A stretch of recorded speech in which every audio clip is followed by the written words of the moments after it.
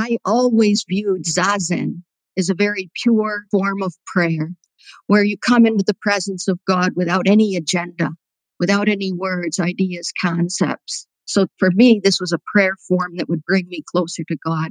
But what I experienced is that I opened to the direct experience of non-duality, that we are a manifestation of ultimate reality or God, and that there is no separation whatsoever. So I was able to move from the experience of relationship to the direct experience of identity, that God incarnated as Jesus and also as the whole creation. And in modern theology, this is called deep incarnation. Ellen G. Burks Roshi is a Zen teacher in the White Plum lineage and co-founder of New River Zen Community in Blacksburg, Virginia. She received Dharma transmission from Roshi Robert Kennedy, S.J., in 1998 and Inca in 2014. Since the early 1980s, she has taught at interfaith retreats and conferences in the United States and in Europe. She is the author of Healing Zen and Selfless Love. She is co-author with her husband Charles of Waking Up Together, and her latest book is Embracing the Inconceivable: Interspiritual Practice of Zen and Christianity, a guide for people who wish to integrate their practice of Christianity with Eastern forms of meditation and mindfulness. You are listening to Sit, Breathe, Bow, a podcast for practitioners. Each week, leading Buddhist teachers share life experiences and insights to help guide your meditation practice, as well as your life off of the cushion. I'm your host, Ian White-Marr. This podcast is sponsored by the Quantum Online Sangha, a virtual Zen practice community of the International Quantum School of Zen.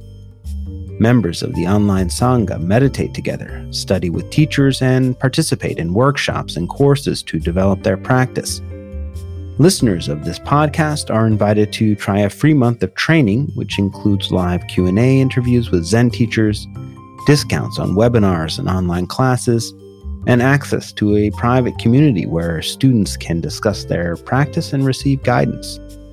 To access your free month of training, simply visit quantumzenonline.org and click on the free trial membership button on the homepage.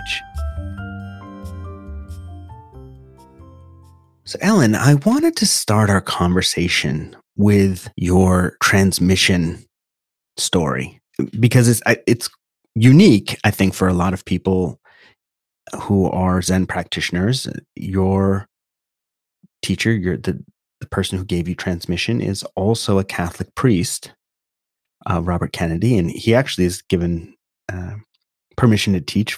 He's quite a lineage now. I think there's like 19 people he's given transmission to, or some form of permission to teach. And I'm curious about what it's like to have a Catholic priest as your Roshi. And because I'm sure you've interacted with other Roshis and how that flavor colors your Zen practice and your path. Well, it's a tremendous great fortune when you find the teacher that's just right for you. Yeah. And growing up in the Christian tradition since childhood, to find a person who was a Zen master and a Catholic priest was a great fortune because it could integrate two important aspects of my life. And there's a little story to how that came about that maybe I'll share. Charles and I were living out on the Navajo Indian Reservation, where Charles was a primary school teacher. And Charles is your husband, just Charles is my husband, yes. Mm-hmm. Out on the Navajo Reservation, where Charles taught at Kaibato Primary School. And often we would get invited to sings and dances on the Navajo Reservation and also on the nearby Hopi Reservation, where we met a Hopi elder named David Monangi. And he would invite us to Hopi dances and into the kiva. And then afterwards, we'd go back to his house and he would tell us stories and we'd eat blue piki bread baked by his wife. And we were enthralled with Hopi culture, Hopis are the peaceful people.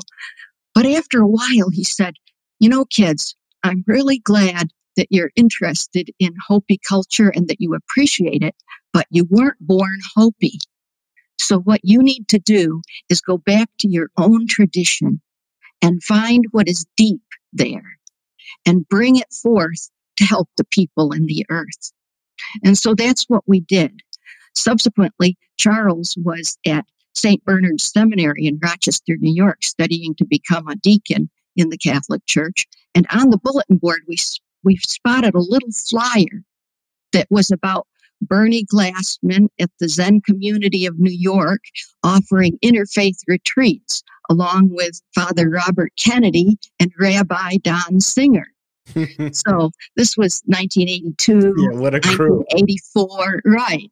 And it was amazing. We went down to New York and began attending those retreats. And it was wonderful to see Zen Master Bernie Glassman and a Jewish rabbi, Don Singer, and a Catholic priest, Robert Kennedy, interacting like brothers and teaching together. And so Roshi Kennedy at that time was not a Zen teacher, but in 1991, when he became a Zen teacher, we became his students, some of his first students. So we've been with him for about 30 years now. And wow. Yes. And he has still been teaching at Morning Star Zendo in Jersey City. And we now have our own Zen group down in Blacksburg, Virginia, New River Zen Community. But it's been a wonderful journey together. We've traveled with him all over the country and to Ireland and England and other countries as well, Switzerland and so forth. And I always said that our Zen training with Roshi Kennedy was kind of like being roadies with a rock band. We'd roll into town, usually to various Zen centers or Catholic retreat houses, and we'd set up the Zendo and serve as head monk and whatnot. And then after the retreat or session, we'd take it all down and go on to the next town. We might meet in California one month and Colorado in the next month and Ireland most recently, which has been a wonderful journey. In addition to being a Zen Roshi and a Jesuit priest, Roshi Kennedy worked many years as a psychoanalyst. So for me, with my background in Christianity and in Zen and in working as a psychiatric nurse, he was the perfect combination of not only Christianity and Zen, but also psychotherapy and modern neuroscience and so forth. So when you found Roshi Kennedy, how did the insight into your understanding of your relationship with Jesus and your understanding with the tradition you grew up in, because you weren't raised Catholic, but you found enough commonality in what was there to follow a Catholic priest. And how did your understanding of the story of Jesus and the story of the Christ change when you became a Zen student? How my understanding changed was that prior to doing Zen, I was looking for a deep relationship with Jesus and God. Mm-hmm. And I always viewed Zazen as a very pure form of prayer, where you come into the presence of God without any agenda, without any words, ideas, concepts. So for me, this was a prayer form that would bring me closer to God. But what I experienced is that I opened to the direct experience of non-duality, that we are a manifestation of ultimate reality or God, and that there is no separation whatsoever. So I was able to move from the experience of relationship to the direct experience of identity, that God incarnated as Jesus and also as the whole creation. And in modern theology, this is called deep incarnation. That's what is true for Jesus, that Jesus is a manifestation of ultimate reality or God, is also true for each of us and for all of creation. Now, Zen really is really profound and subtle. And there are some teachings that come when you study koans Like one of the koan books is the Denkaroku, the record of the transmission of the light.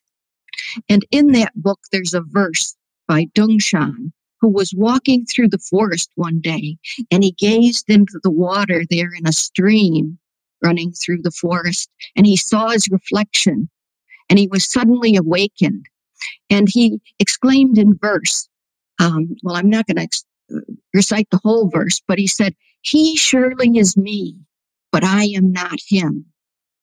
And I think this is an important teaching for Zen and for Christianity, that he surely is me, means that I am a manifestation of God or ultimate reality.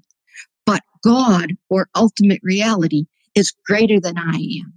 But I am not him. He surely is me, but I am not him. And so this teaching is important to see that God or ultimate reality is greater than we can possibly imagine. It's greater than we are.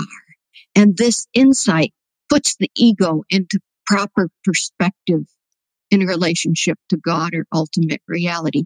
And in both traditions, Zen and Christianity, we're breaking through the small ego self to experience that which is greater, and then going back into the world to serve that from which we're not separate. Mm-hmm.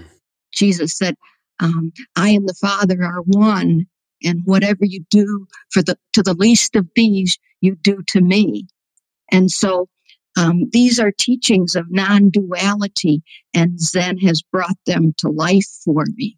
It was funny. I was recently talking with a teacher in the quantum school he's down in Florida, and we were actually talking about somebody in the lineage of the quantum school.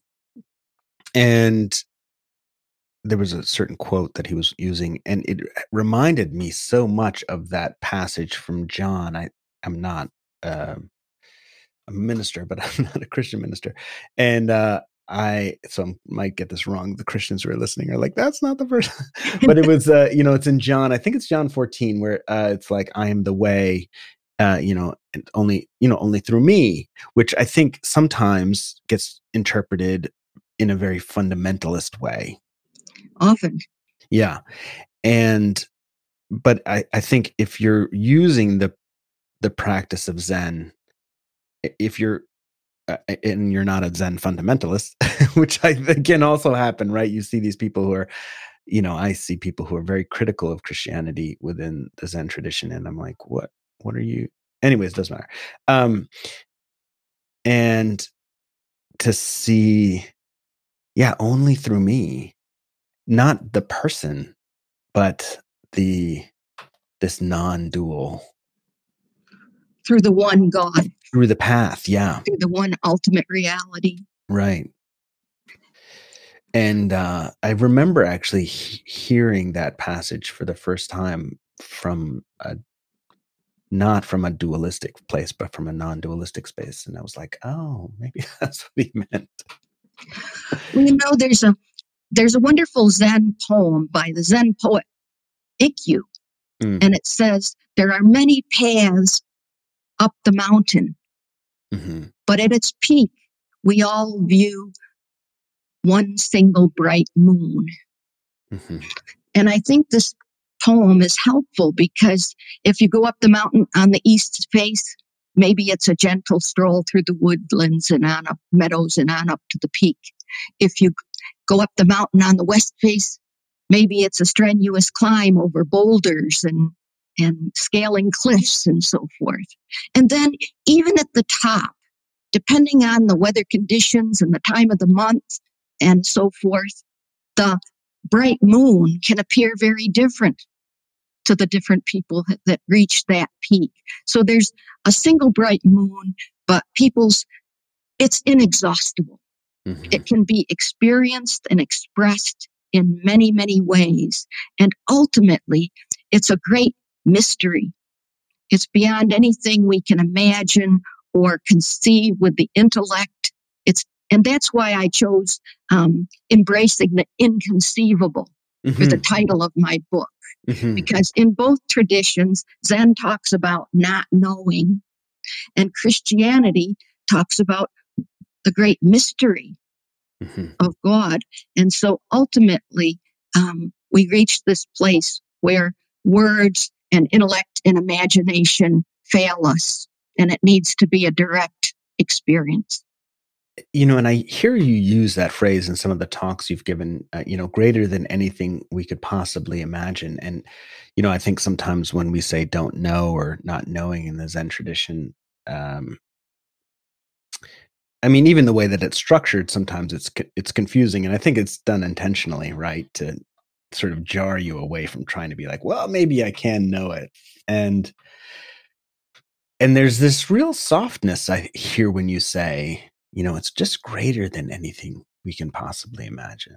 So let's let that part just go. Right. Open into it. Jesus taught us about God, that God is a loving God. Mm-hmm. And Christianity is a path of love to experience. The Christian enlightenment experience is to experience the love of God and to be drenched with it so thoroughly that we expand our own capacity to love others and love the earth and all beings. Whereas Zen is a path of meditation, and it opens us beyond the intellect to something vast that we can't grasp with the intellect. So whether it's the unbounded love of God that's beyond our human capacity, or whether it's the not knowing of Zen, there's an intimacy there that's important in experiencing it directly for yourself. So sometimes in Zen they say, not knowing is most intimate. So sometimes we have to follow Zen really deeply to get to that place of not knowing is most intimate, of embodying the great mystery. Yeah, and I appreciate you saying it that way, because I think sometimes for people who are, they're trying to experience the don't know what, it does not feel intimate, or it feels perhaps austere, or, something like that. Can you say a little bit more about the intimacy experience of, Well, I think it's an important idea because Zen can seem cold at times, but it ultimately leads to great compassion. So I think it's best if I share a few Zen koans. Okay. Yeah, page 45 in the Mumon Kan says, even Shakyamuni and Maitreya are servants of that one. Just tell me, who is that one? So although Zen tends to use more impersonal language for ultimate reality, like the absolute or emptiness or the unknown or the unconditioned or thusness or suchness, or often it. Sometimes it uses personal language. Just tell me, who is that one? And then there's another wonderful koan that I think takes us to the place where Buddhism and Christianity meet most intimately. And that is from Zen Master Pai Chang, one of the most well-known Zen masters. And one day, Yun Yen said to him, all the time you're working, there's so much work to do, because Pai Chang was well known for saying a day of no work is a day of no eating. So Pai Chang was always working, and Yun Yen asked him about this. And Pai Chang replied, there is someone who requires it. And Yun Yen said, well, why don't you have him do it for himself? And Pai Chang said, because he has no tools. And so this koan really takes us to the place where we have to experience directly that we are the hands of Buddha in this world, that we are the hands of Christ in this world. And I think this is where Christianity and Zen join hands in compassionate action, in that flows from the boundless love of God or from the direct experience of oneness in Zen. There's a Yamada Roshi was one of Kennedy Roshi's Zen teachers. He studied with him in Kamakura, Japan. And Yamada Roshi once said, if a point of contact between Zen and Christianity could be discovered, it would be an epoch-making event in the history of human civilization. For the future cultural progress of the human race and for the realization of world peace, it would indeed be an important turning point. And so the reason I felt compelled to write Embracing the Inconceivable is because I think these two traditions, which are both inclusive traditions, have the potential to come together and provide us with spiritual resources that we really need in this time to meet the immense problems that humanity and the earth are facing. I think we need all of our resources, including our spiritual resources that come from the wisdom traditions from around the world. So I think I felt compelled to write this book to answer this call of Yamada Roshi. I might share another sentence from him. He said, my work with Christian students, however, is to guide these people in Zen practice and to bring them to the Satori experience. He said, questions of how this experience is to be understood from the standpoint of Christianity and what significance it has from a Christian standpoint are for Christians themselves to answer. My only wish is that both Christianity and Buddhism regain their power to bring their followers to true spiritual salvation. So I think Yamada Roshi had many Christian students, many priests and nuns studied with him back in the 60s and 70s in Kamakura, Japan. And then in this country, Bernie Glassman was a key figure in expanding Zen beyond the bounds of Buddhism and giving Dharma transmission to Zen priests and nuns and Jewish rabbis and various other folks. So it's a very exciting time when traditions from around the world come together. But I'm interested in interspiritual practice. And this is a term that Brother Wayne Teasdale coined in a book he wrote in 1999 called The Mystic Heart. Yeah, it's a great book. If people haven't read that book, it's a fantastic book. Yeah. I'm sorry, go ahead. Yeah. He emphasized that he defined or described interspiritual practice as the sharing of ultimate experiences across traditions. And so interspiritual practice is not just talking about different traditions from around the world, or it's not just reading about different traditions from around the world. It's not just interfaith dialogue or interreligious dialogue. Interspiritual practice is the deep immersion and the deep practice in each tradition so that they can enlighten one another within your life. So it's a lived practice and it emphasizes experience.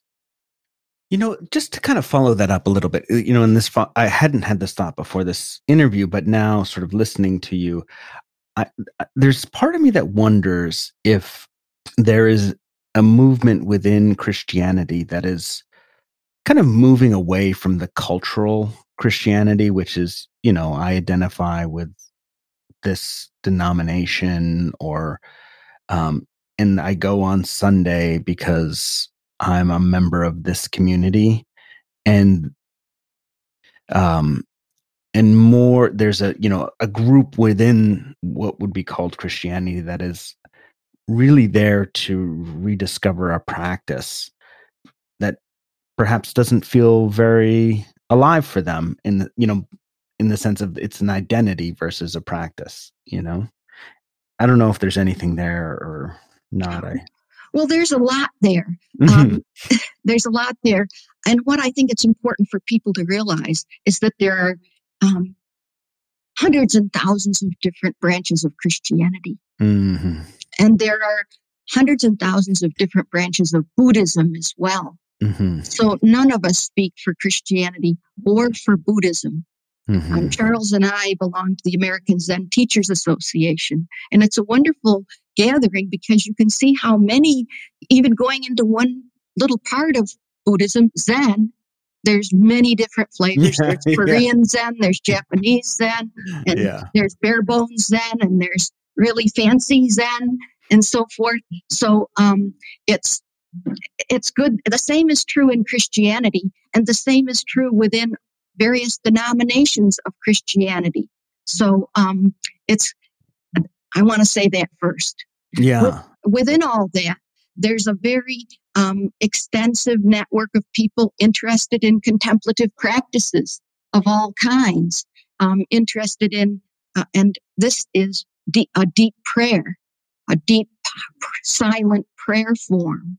And so there is a long tradition within Christianity of contemplative prayer that's being rediscovered at this time, partly initiated by the introduction of various forms of meditation into the country. And so there was a revaluing of the meditation traditions that were already there.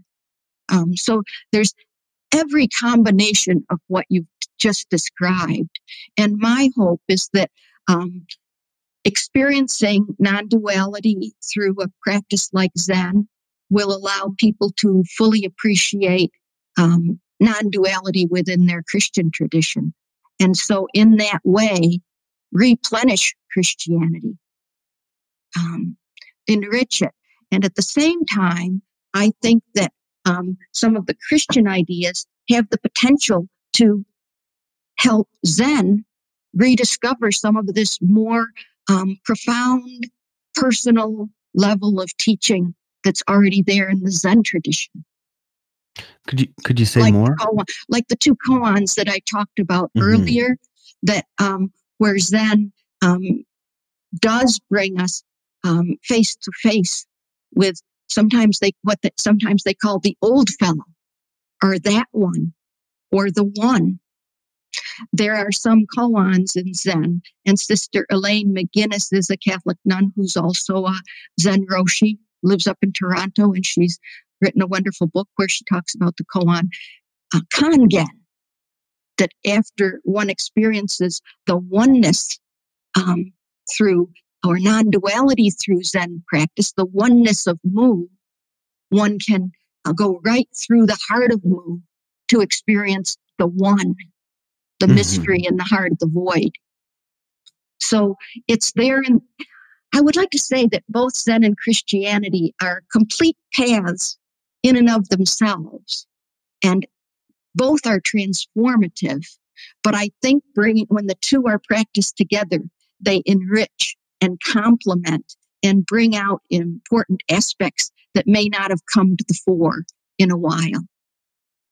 So it's the cross-fertilization is amazing. Yeah, and I feel like we're seeing a lot of this now. I mean, Richard Rohr he is so popular. Oh, for people who don't know Richard Rohr, he's a Catholic priest. Also, Brother Lawrence, very popular. Cynthia Bourgeault, who's this Episcopalian priest. All of them deeply rooted in Christianity. All of them committed to contemplative practice, not just talking about it, but or giving a sermon, but like telling the people who follow them that the practice is what's so important, and just non-dualism. And of course, Richard Rohr is, I don't think he's been given permission to teach, but to read his stuff, he loves Zen. It's so clear that he loves Zen so much. Well, it's interesting that you bring up those three people. And since you did, I might just comment a bit that I've really enjoyed reading many books by all three of those people. But it's interesting to note that both Richard Rohr and Cynthia Bourgeault stick strictly with contemplation in the Christian tradition in terms of the practice of contemplation and the understanding of contemplation. And although they will use many stories from other traditions, their practice of contemplation is not Zen practice or a Hindu meditation practice. It's going back to its Christian roots and sticking with the Christian tradition. Whereas folks like Reuben Hobito and Roshi Kennedy and Richard Hawk and Elaine McGinnis, many others have actually practiced in a non-dual tradition. So they're not just illustrating their points with stories from other traditions. They've deeply experienced another enlightenment experience in another tradition. That's a good point. And I want to also then bring in Father Lawrence. Roshi Kennedy has spoken quite often at their center there in London. His teacher was John Main, and John Main's teacher was a Hindu Swami that he met in Malaysia. So John Main originally was developing his meditation approaches within the Christian tradition, but based on non-dual experiences from Hinduism. So it's interesting to see. I think what's important is that people be really clear and honest about their sources. You know, where has this come from? And that they cite their sources.